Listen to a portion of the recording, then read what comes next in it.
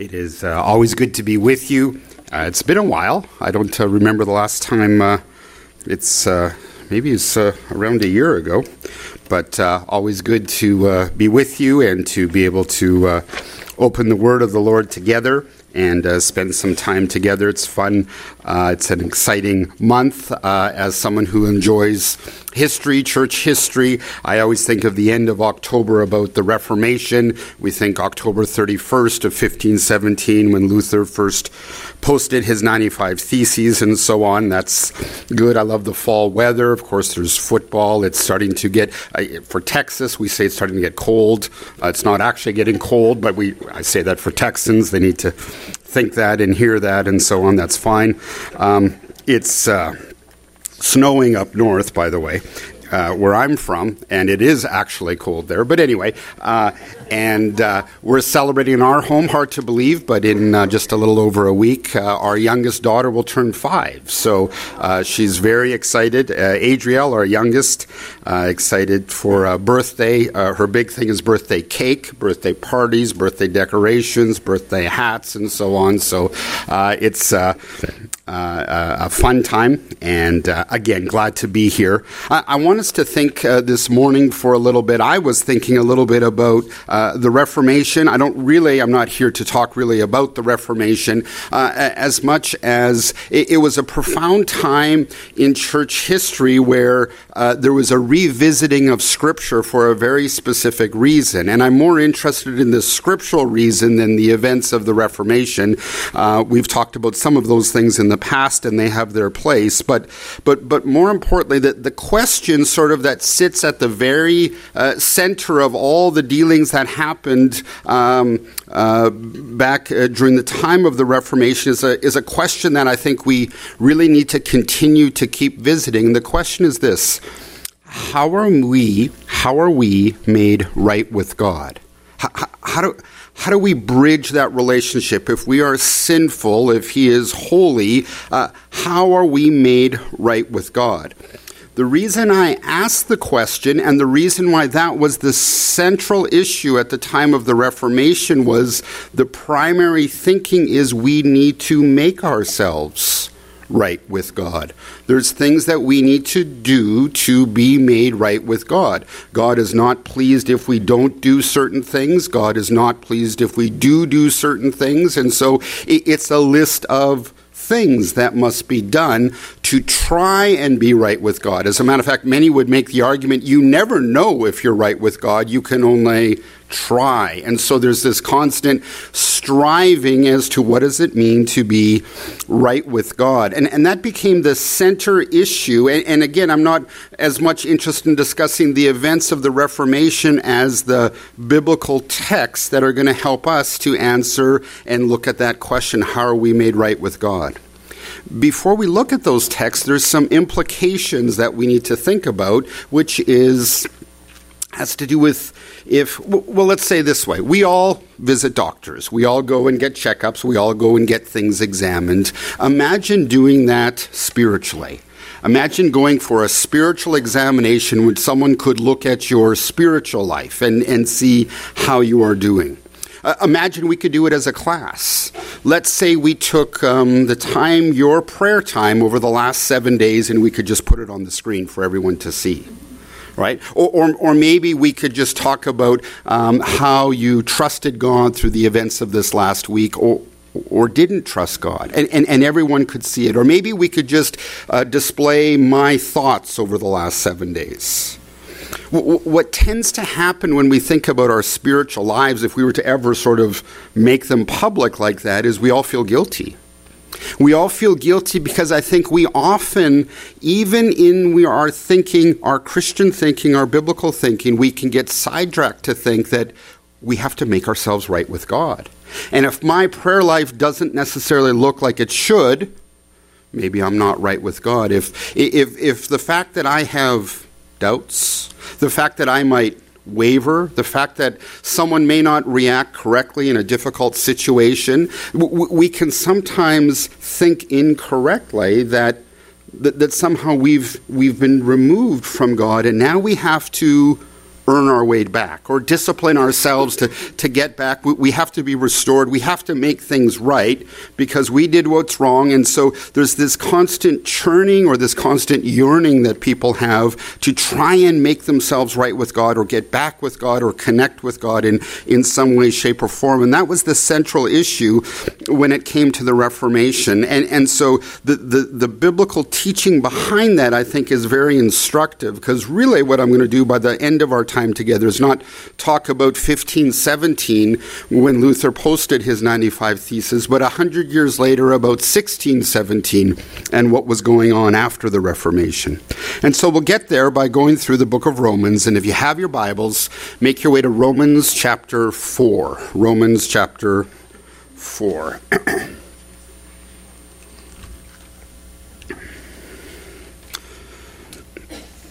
Paul is writing the book of Romans, the church at Rome. He is wanting to articulate the truths of the faith and bring clarity to their understanding. Obviously, in a book like Romans, when we jump in, it's hard. Ideally, we should start at chapter 1 and then work our way all the way through, and then you'd be here a long time. And so we're going to jump into chapter 4, but there's a context of building that Paul is doing as he's explained, really in the first early chapters of Romans, our lostness, our desperate need for a Savior because we are unable to save ourselves. We can't self-fix. We can't self-save. We can't even save each other. Sinful people can't save sinful people. It doesn't work, and Paul articulates that. And then ultimately to bring us to the place where he shows that there is a Savior who is sufficient and able to save. His methodology in writing this book will often go back to Old Testament passages and Old Testament saints as illustrations, and chapter 4 here, where we'll begin, is no different.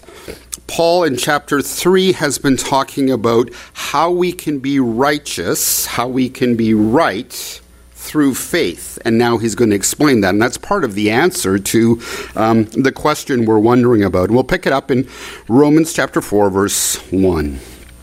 What then shall we say that Abraham, our forefather, according to the flesh, discovered in this matter? Now, this matter is the idea of righteousness through faith. Again, that's from chapter 3.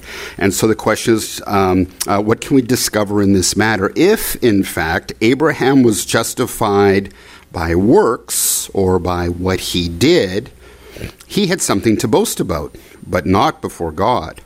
What does Scripture say? Abraham believed God, and it was credited to him as righteousness. So Paul is going to begin to make the argument by having us think back to Abraham, back in the book of Genesis, and now is quoting from Genesis 15 here. Abraham believed God, and it was credited to him as righteousness. Now, to the one who works, wages are not credited as a gift, but as an obligation. However, to the one who does not work but trusts God, who justifies the ungodly, their faith is credited as righteousness. Now we go from Abraham to David. David says the same thing when he speaks of the blessedness of the one to whom God credits righteousness apart from the works, from Psalm 32. Blessed are those whose transgressions are forgiven, whose sins are covered. Blessed is the one whose sin the Lord will never count against them. And Paul goes on from there. I want us to think about those 7 verses just for a couple of minutes, and let's sort of remind ourselves of the story of Abraham. God in Genesis chapter 12, it's really the first place that God begins to sort of play his hand and say, here's what's going to happen.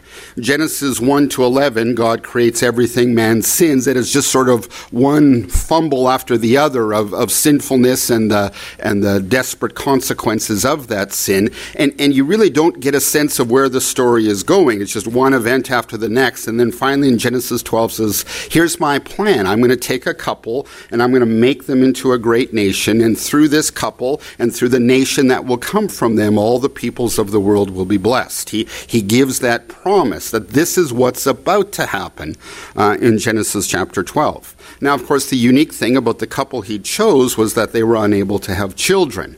And Abraham is faithful in pointing this out to God that that we were unable to have children. It would be very hard for a nation to come from us when we don't have a single offspring. And we have the various stories of Abraham and Sarah through that time period. Paul is going back to what God promised Abraham. And Abraham, when God promises him sort of a second time in Genesis 15, sort of the first promise comes in Genesis 12, the second promise in Genesis 15, or maybe a restating of it and so on, Abraham responds and believes God. He trusts God. He recognizes they haven't had children. He's recognized that biologically it is impossible for them to have children. It's too late. That's why the ages keep coming up to remind that this simply isn't going to happen. And yet Abraham believes God, and it was credited to him as righteousness. His belief is what made him right. And so this is what Paul is trying to explain. What does that mean? How is it that works? And that's really what this passage is reflecting here. And so let's look back here. Verse 2, if in fact Abraham was justified by works, if Abraham was made right by doing something, then he would have something to boast about, but not before God, Paul says. And then he gives this illustration from Genesis 15. Abraham believed God, and it was credited to him as righteousness. Now, to the one who works, wages are not credited as a gift, but as an obligation. Okay, so how is this tied together? If we, in order to make ourselves right before God, to make ourselves right with God, if you just have to work for it, then God would then be obligated to, if you could work for your righteousness, that he would have to be obligated to recognize you as righteous, right? You work for it, work gets wages. When you get paid for doing work, it's not a gift, it's an obligation, right? You're obligated because that was the arrangement. And so Paul is making this point here that righteousness isn't that way. The one who works, wages are not credited as a gift, but as an obligation. However, to the one who does not work, but trusts God, who justifies the ungodly. The word justify simply means to make right. Who justifies the ungodly, their faith is credited as righteousness.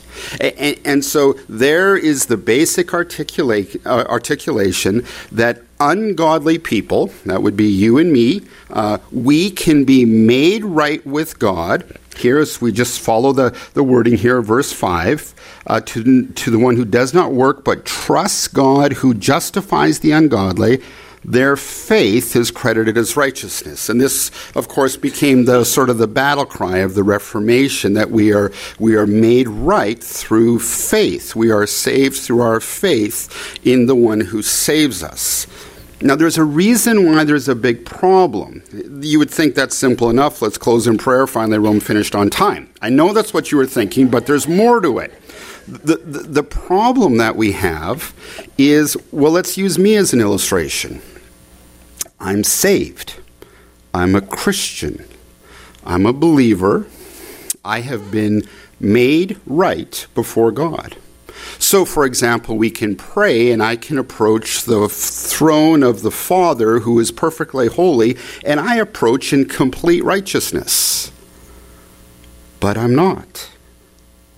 You see, the problem is that if my wife was here this morning, she's not feeling well, but if she was here, she could come up and explain exactly how unrighteous I am at times. And others of you who I fall short of God's standards. So how is it that I'm righteous, or that I'm declared righteous, and I'm not? Do you see the problem? Is God just turning a blind eye? I mean, how can God look at me and say Rome is righteous when maybe my thoughts and actions yesterday or this morning or last night weren't? You see the problem? And so at the time, many in the church, the solution to the problem was, you have to be right. And it makes total sense. It's the place we always fall back to, which is even as believers in Christ, and when we trust in Christ, then we commit a sin. Maybe it's a sin that we struggle with. We've dealt with it. We do it over and over. We thought we were over it. We commit to, maybe it's anger or pride or whatever it might be. And then we feel so guilty, and then we start to deal with God. We make deals on how we're going to fix ourselves, right? I'm so sorry I did it again, God. Please, this week I'm going to this, and this. I'm going to come somehow. I'm going to make it right. I'm going to earn my way back to God. And it comes very naturally to all of us who are sinful. We are quick to try and make things right ourselves. And this is the idea of working, and it was the common understanding.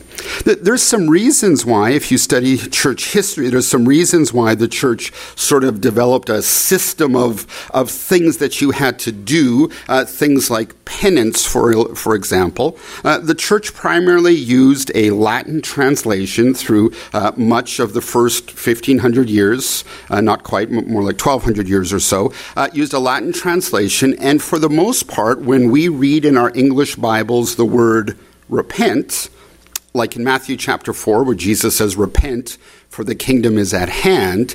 In the Latin translation that was being used through most of church history, it literally reads, do penance, for the kingdom is at hand.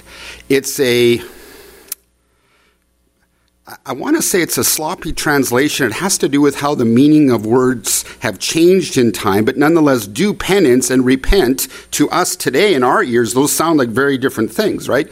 Doing penance has the idea of somehow earning your way back to God. Repent is not some kind of earning your way back. It's to admit your sinfulness and to sort of turn in the other direction, the idea of repentance. And so for many, there had been a system developed where you make yourself right with God by following rules, doing things like penance and doing certain acts, and those grew in time and changed and so on. And yet Paul is arguing here for something that we still have to ask that question: how does it work that a Christian, that a believer, could be declared righteous and yet still be sinful? You see the problem? We're still sinful, and yet we are righteous.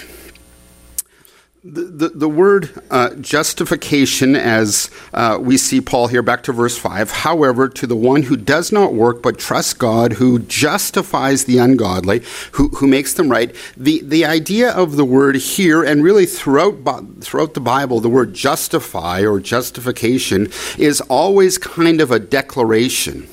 It had come to be understood that it was a process. You slowly made yourself right. You were slowly justified by all the things you did, and there was a long list of things you had to do, and then if you did something wrong, then there was more things you had to do to make things right.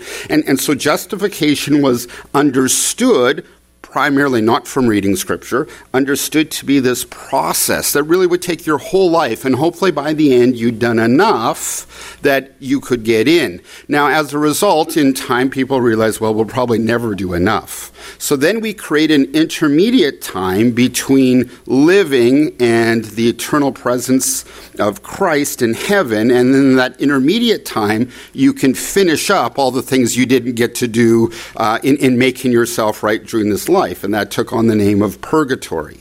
And so people were challenged with this basic thing of feeling guilty about trying to make themselves right before the Lord. And so the whole reason we're talking about that is we have people in our churches today who are trying to make themselves right before the Lord, because we all struggle with that. Or maybe it's just me, but I struggle with that. That sometimes I think I've got to fix it because I'm the one who broke it. I'm the sinful one. I've got to try and make myself right. The thinking comes very easily to believers. It was the primary issue when you boil down all that happened at the Reformation. It was the primary issue. But it's kind of like it's still the primary issue. It's still something we need to remind ourselves about. And so we look at Paul and we see that that the one who trusts God, does not do the work, but trusts God, who justifies the ungodly, their faith is credited as righteousness. We're made righteous by having faith in God. Well, that's good. What does it mean? How do we develop this? How are we to think about? Some have suggested that it used to be you had to do a whole bunch of things like penance to be made right before God. And really what Martin Luther does is he gets rid of that long list, and then you only have to do one thing. You have to have faith.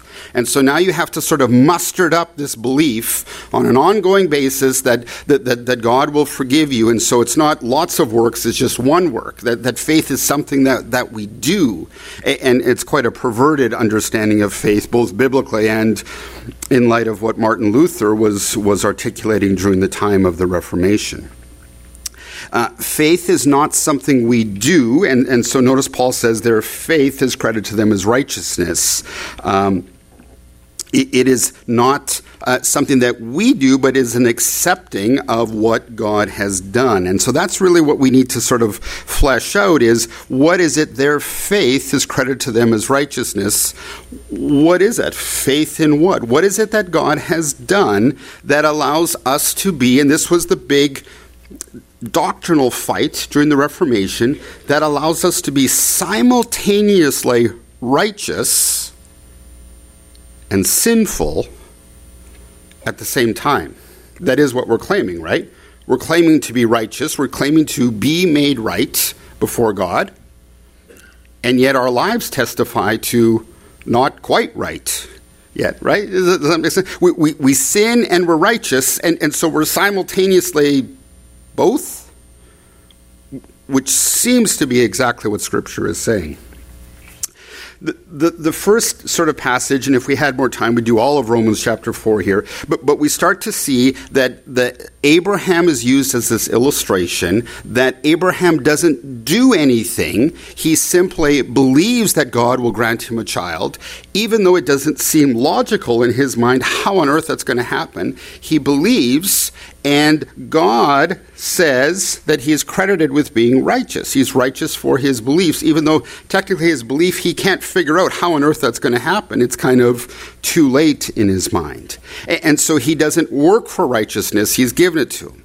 Now, we move forward in Paul's thinking, jump to chapter 5, Romans chapter 5, probably same page or next page, and we want to sort of keep going. Paul's going to help explain this a little bit more and move us on in our thinking here. We'll pick it up in verse 12, Romans chapter 5, verse 12, and we'll learn a little more how this fits together.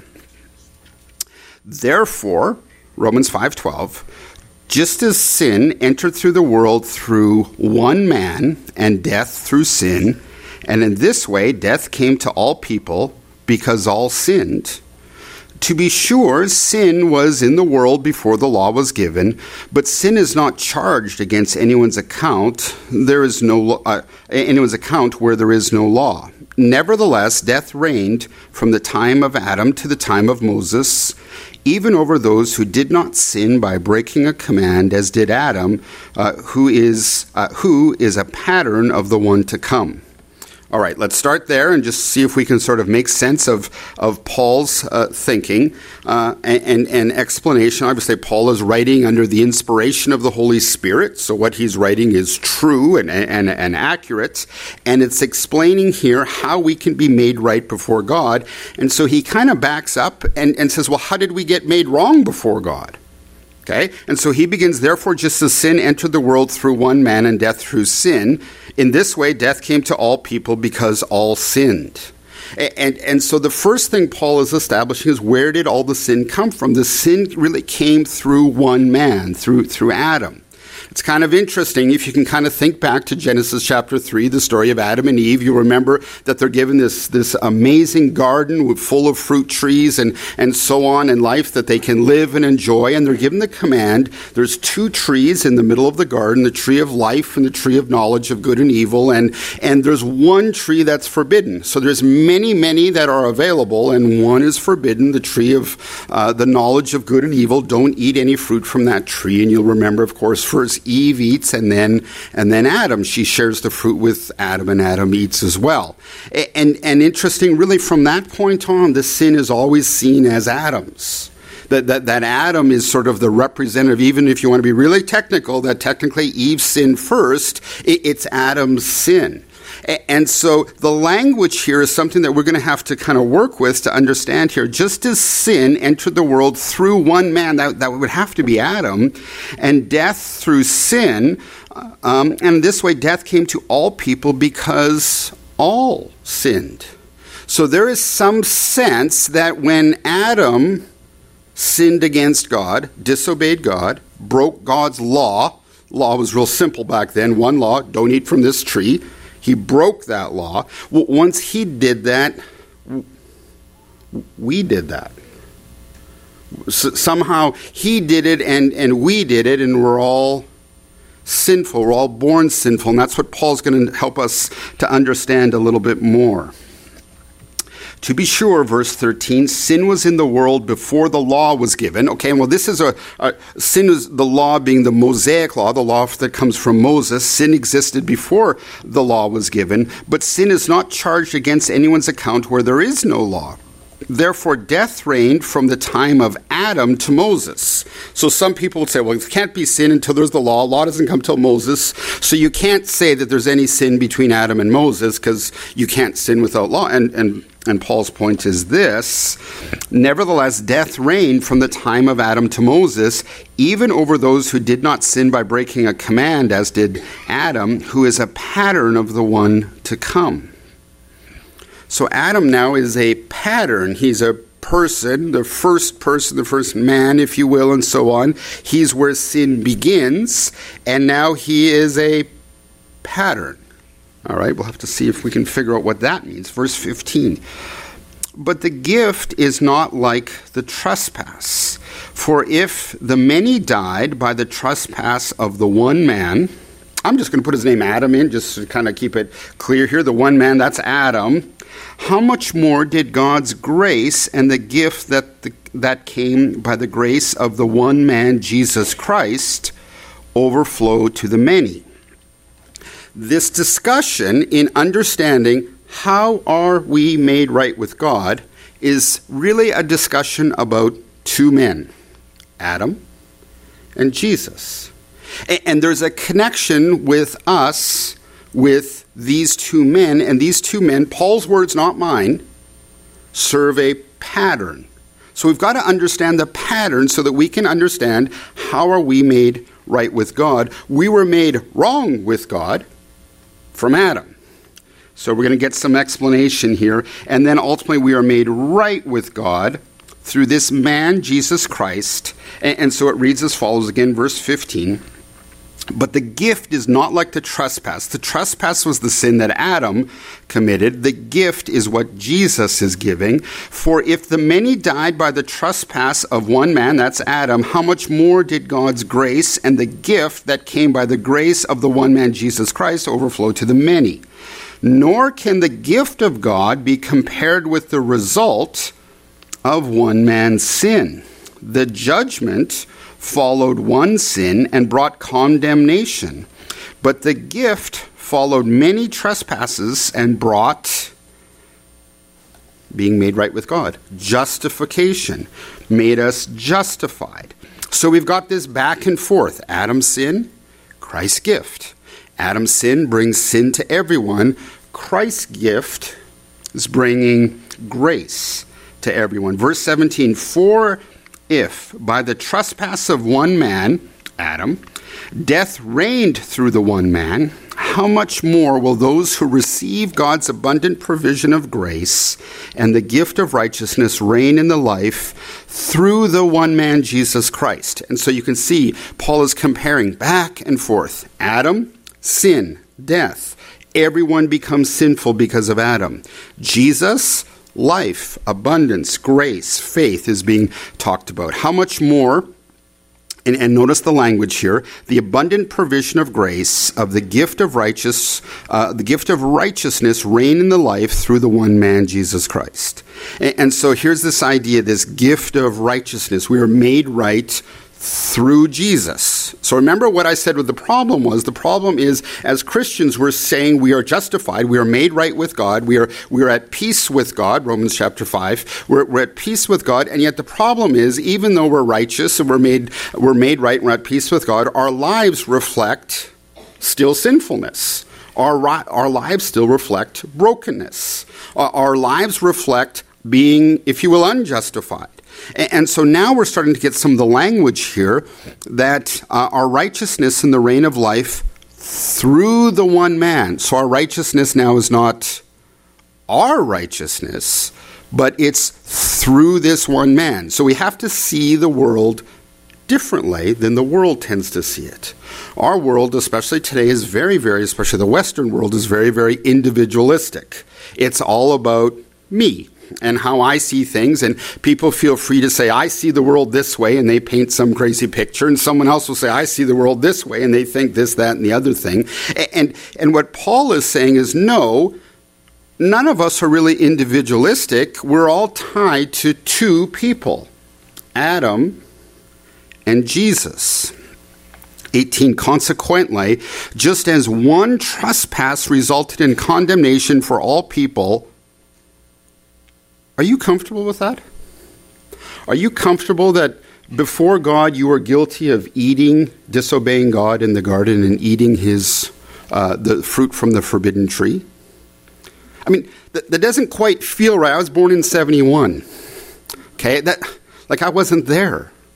Okay, so I don't know, there's a long time. I have no idea when Adam was born. He was born at the beginning, I guess would be accurate. I was born in 71, so I don't know how is it that I was in Adam.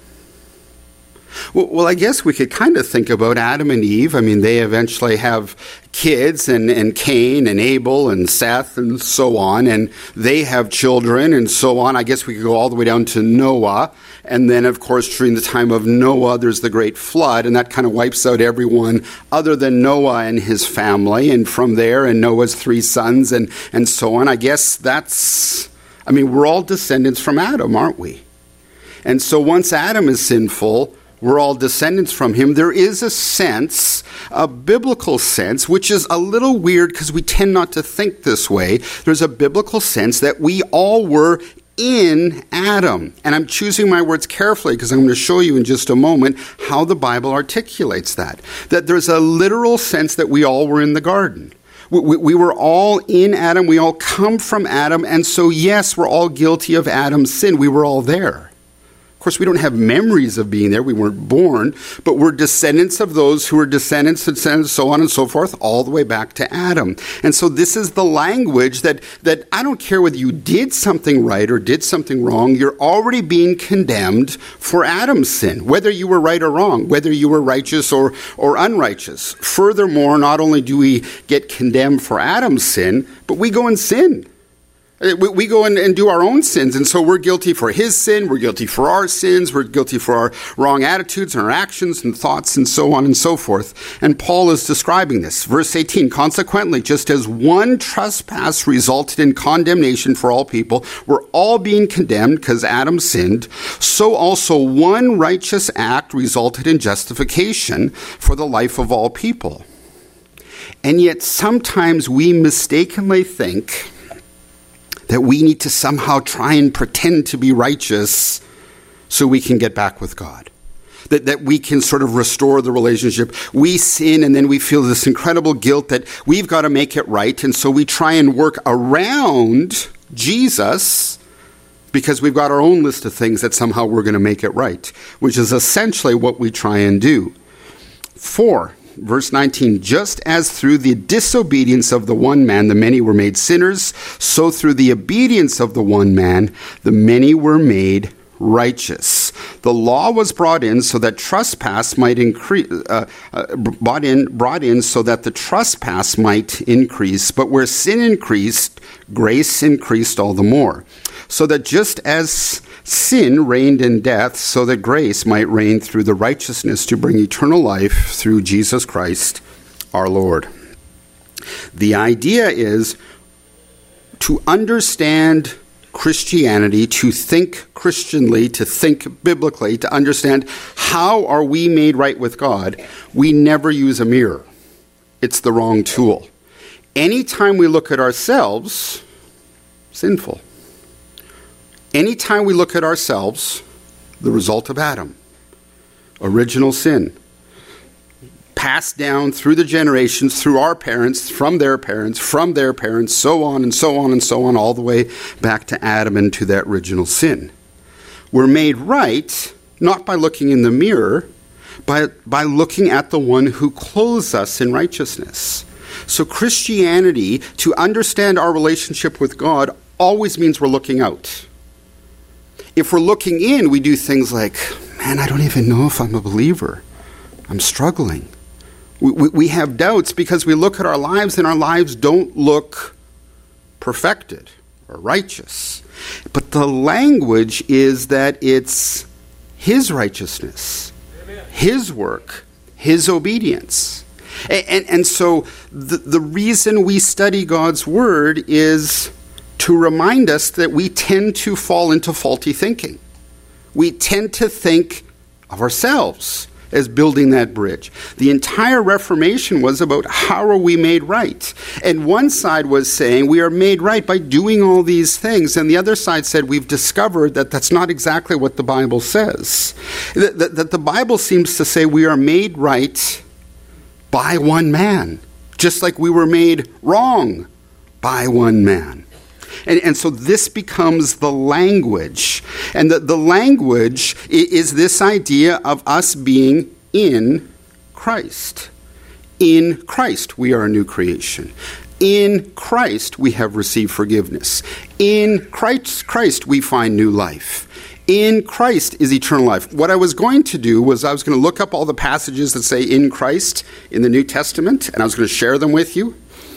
But after 400 or 500 of them, I thought, I don't know if they're going to stick with me on this. And so over and over, that phrase, in Christ, is throughout the New Testament. It's in the Gospels. Jesus talks about. He says, if you will abide in me, in the Gospel of John. He uses that same type of language, abide in me and I will abide in you. And we will bear fruit. And so then in the epistles, in the letters that Paul writes, and the letters that John and Peter write, and so on, they use this language of being in Christ. Even in the book of Revelation, the language of in Christ, it's prevalent because it reminds us our righteousness is not found in us, in Him. It places that position. But the way that works, I could even possibly explain to you unless I would just show you in Hebrews chapter 7. Hebrews chapter 7, I just warn you, and I was kind of hoping we would actually have seatbelts, because this is weird. You're just going to have to sit tight here. Don't get up. It's Hebrews 7. We're just going to read it. The thing is, it's true, and that's what's going to throw us off here in just a minute. Hebrews 7 is true. But the language is going to be, again, we're going to go back to Abraham, and Abraham's going to be the illustration here.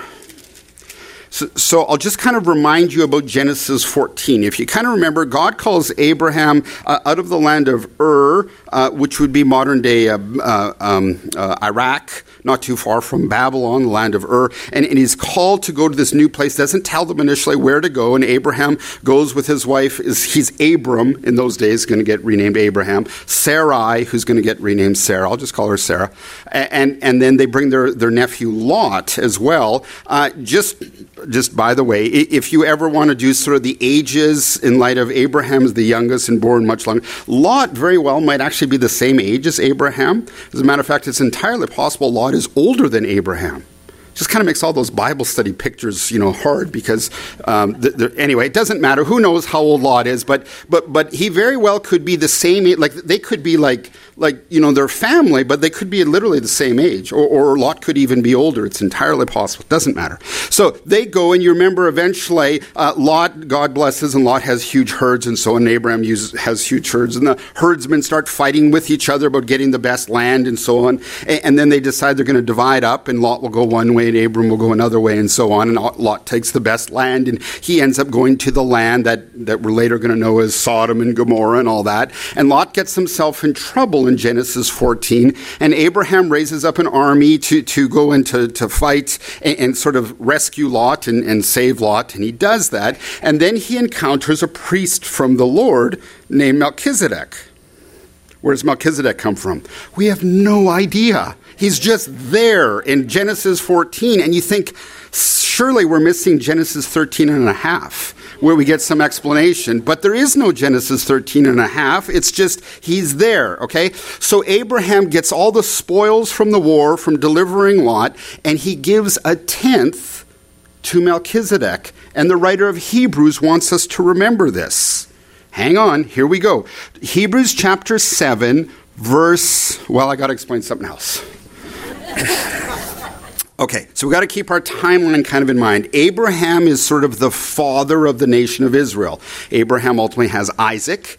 Isaac has twins, Esau and Jacob. Esau is not part of the promise, but Jacob is, and Jacob gets renamed Israel, and that's where they get their name Israel from, okay? So Abraham, Isaac, Jacob, we kind of think of the next generation, Joseph. Remember, Joseph gets sold into slavery in Egypt and so on. So all my point is we're a long way from...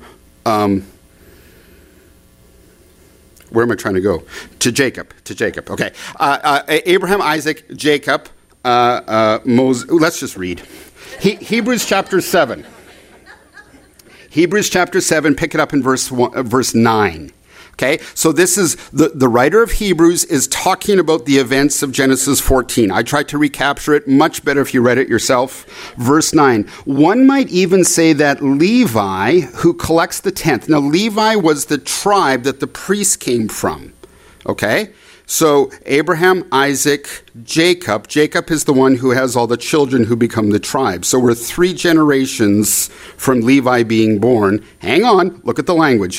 One might even say that Levi, the priestly line who collects the tenth, paid the tenth through Abraham. Because when Melchizedek met Abraham, Levi was still in the body of his ancestor. By 3 generations, right? Abraham and Sarah are going to have Isaac. Isaac's eventually going to get married and have twins, Esau and Jacob. Jacob's going to marry Rachel, and then is going to have kids with Leah, and then Rachel's maidservant, and then Leah's maidservant, and then finally with Rachel.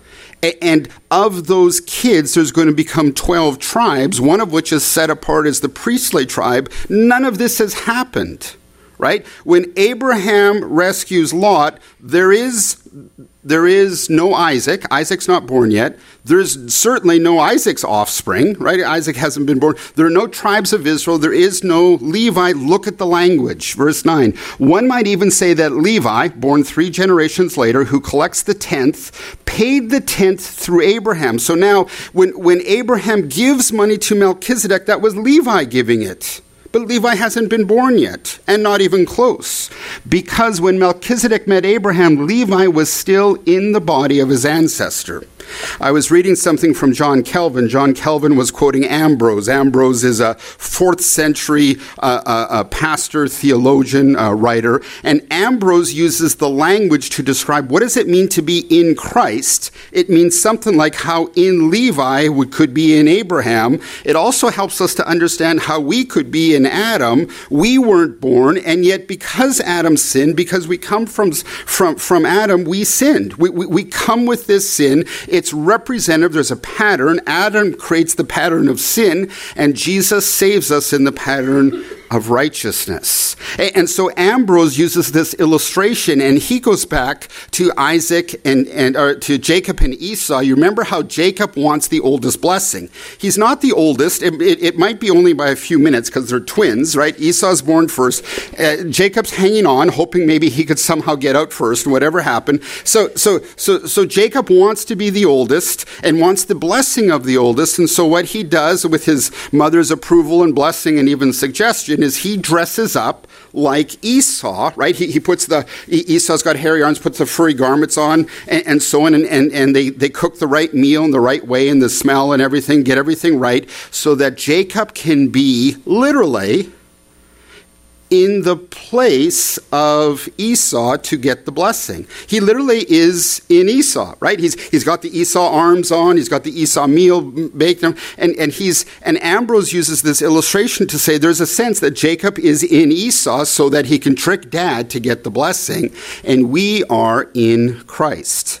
So this idea of being in Christ is always the point of our identity.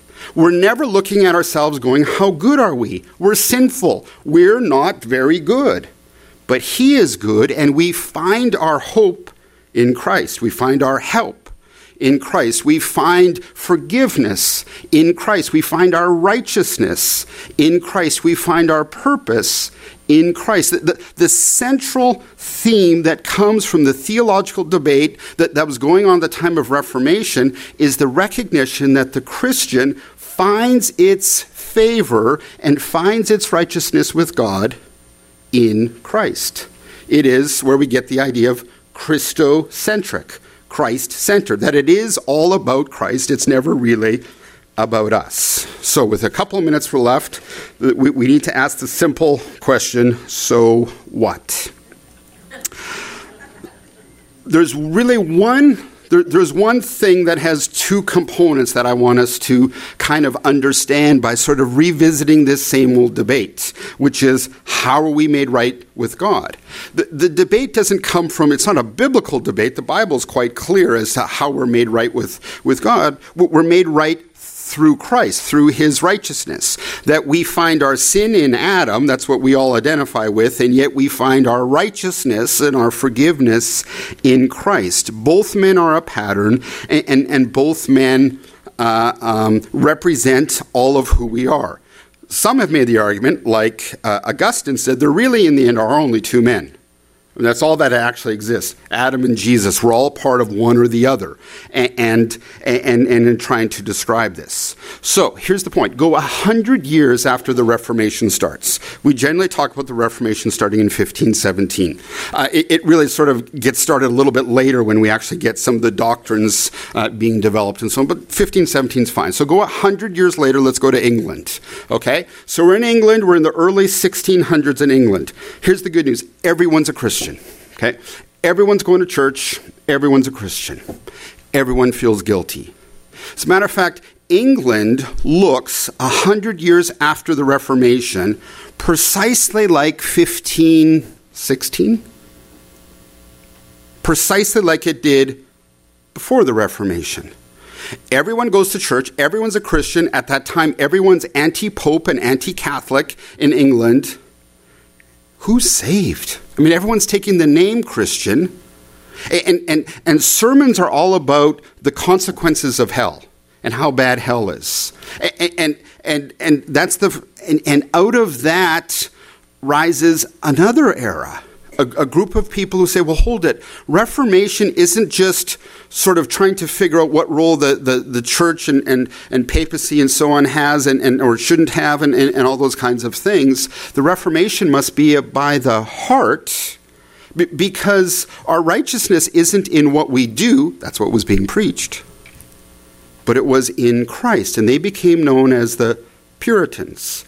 100 years in England after the Reformation, it was just like 100 years earlier. They needed to be reminded, how are we made right with Christ? Because what was being preached was all these things we do.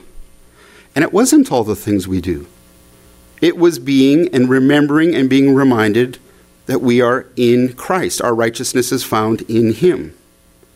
It's an interesting thing that what developed out of the Reformation was the importance of going back, and there was a movement called a movement to the original sources, of reading the Bible and understanding it as it had been written. And it's interesting because that's really the point of us being reminded today. Nothing in our culture, and this isn't meant to be a shot at our culture, nothing in any culture over time will ever make us think that our sufficiency is found in Christ. That's not a cultural thing, that's a Christian thing. And so for us to be in Christ, for us to live in Christ, we must constantly go back to God's Word, which is the only thing that can help us understand how on earth could we be righteous and simultaneously sinful, but being made righteous. being worked on through the work of the Spirit. The Puritans are the ones who try and help us to remind us of these things. And the point is very, very simple. That in the end, the goal of evangelism, the goal of sharing the gospel, is to share the beauty of Christ. And I say it this way. Here's what Luther said. Sinners are attractive because they're loved by God. Sinners are not loved by God because they're attractive.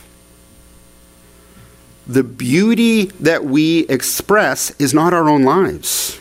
They're primarily still somewhat a wreck, right? We still struggle with sin. The beauty that we put forward, that we share, is Christ. In order to constantly being reminded that we are in Christ, we will have to be rooted in His Word, because nothing else will tell us that. The Reformation began as a return to God's Word and a recognition that our righteousness was found in Him. And all of us, on an ongoing basis, need to be reminded of that simple truth. We are made right with God because our identity is in Christ. We are in Christ. We are not in ourselves. We are either in Adam or in Christ. We are born in Adam, born in sin, but we are in Christ. And so what we show others is the beauty of the Savior who saves us. That was sort of the ongoing purpose that the Reformation served. Father, we are grateful that your Son is beautiful and that He makes us look beautiful because He wraps us in His righteousness, that He died once for all, that He represents us before you. And so, Father, even though we are frail and we falter in many different ways, that we can live and testify to the beauty of Jesus. And so I pray that we would be reminded of that as we continue to look in your word, and over we are reminded that we are in Christ, that our life is in Christ, that our righteousness is in Him.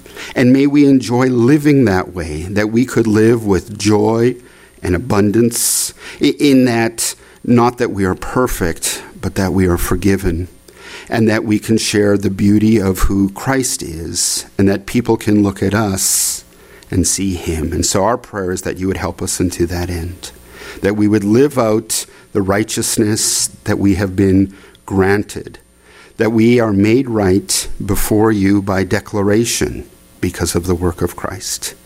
May we treasure Him, may we share Him until He comes again. Amen.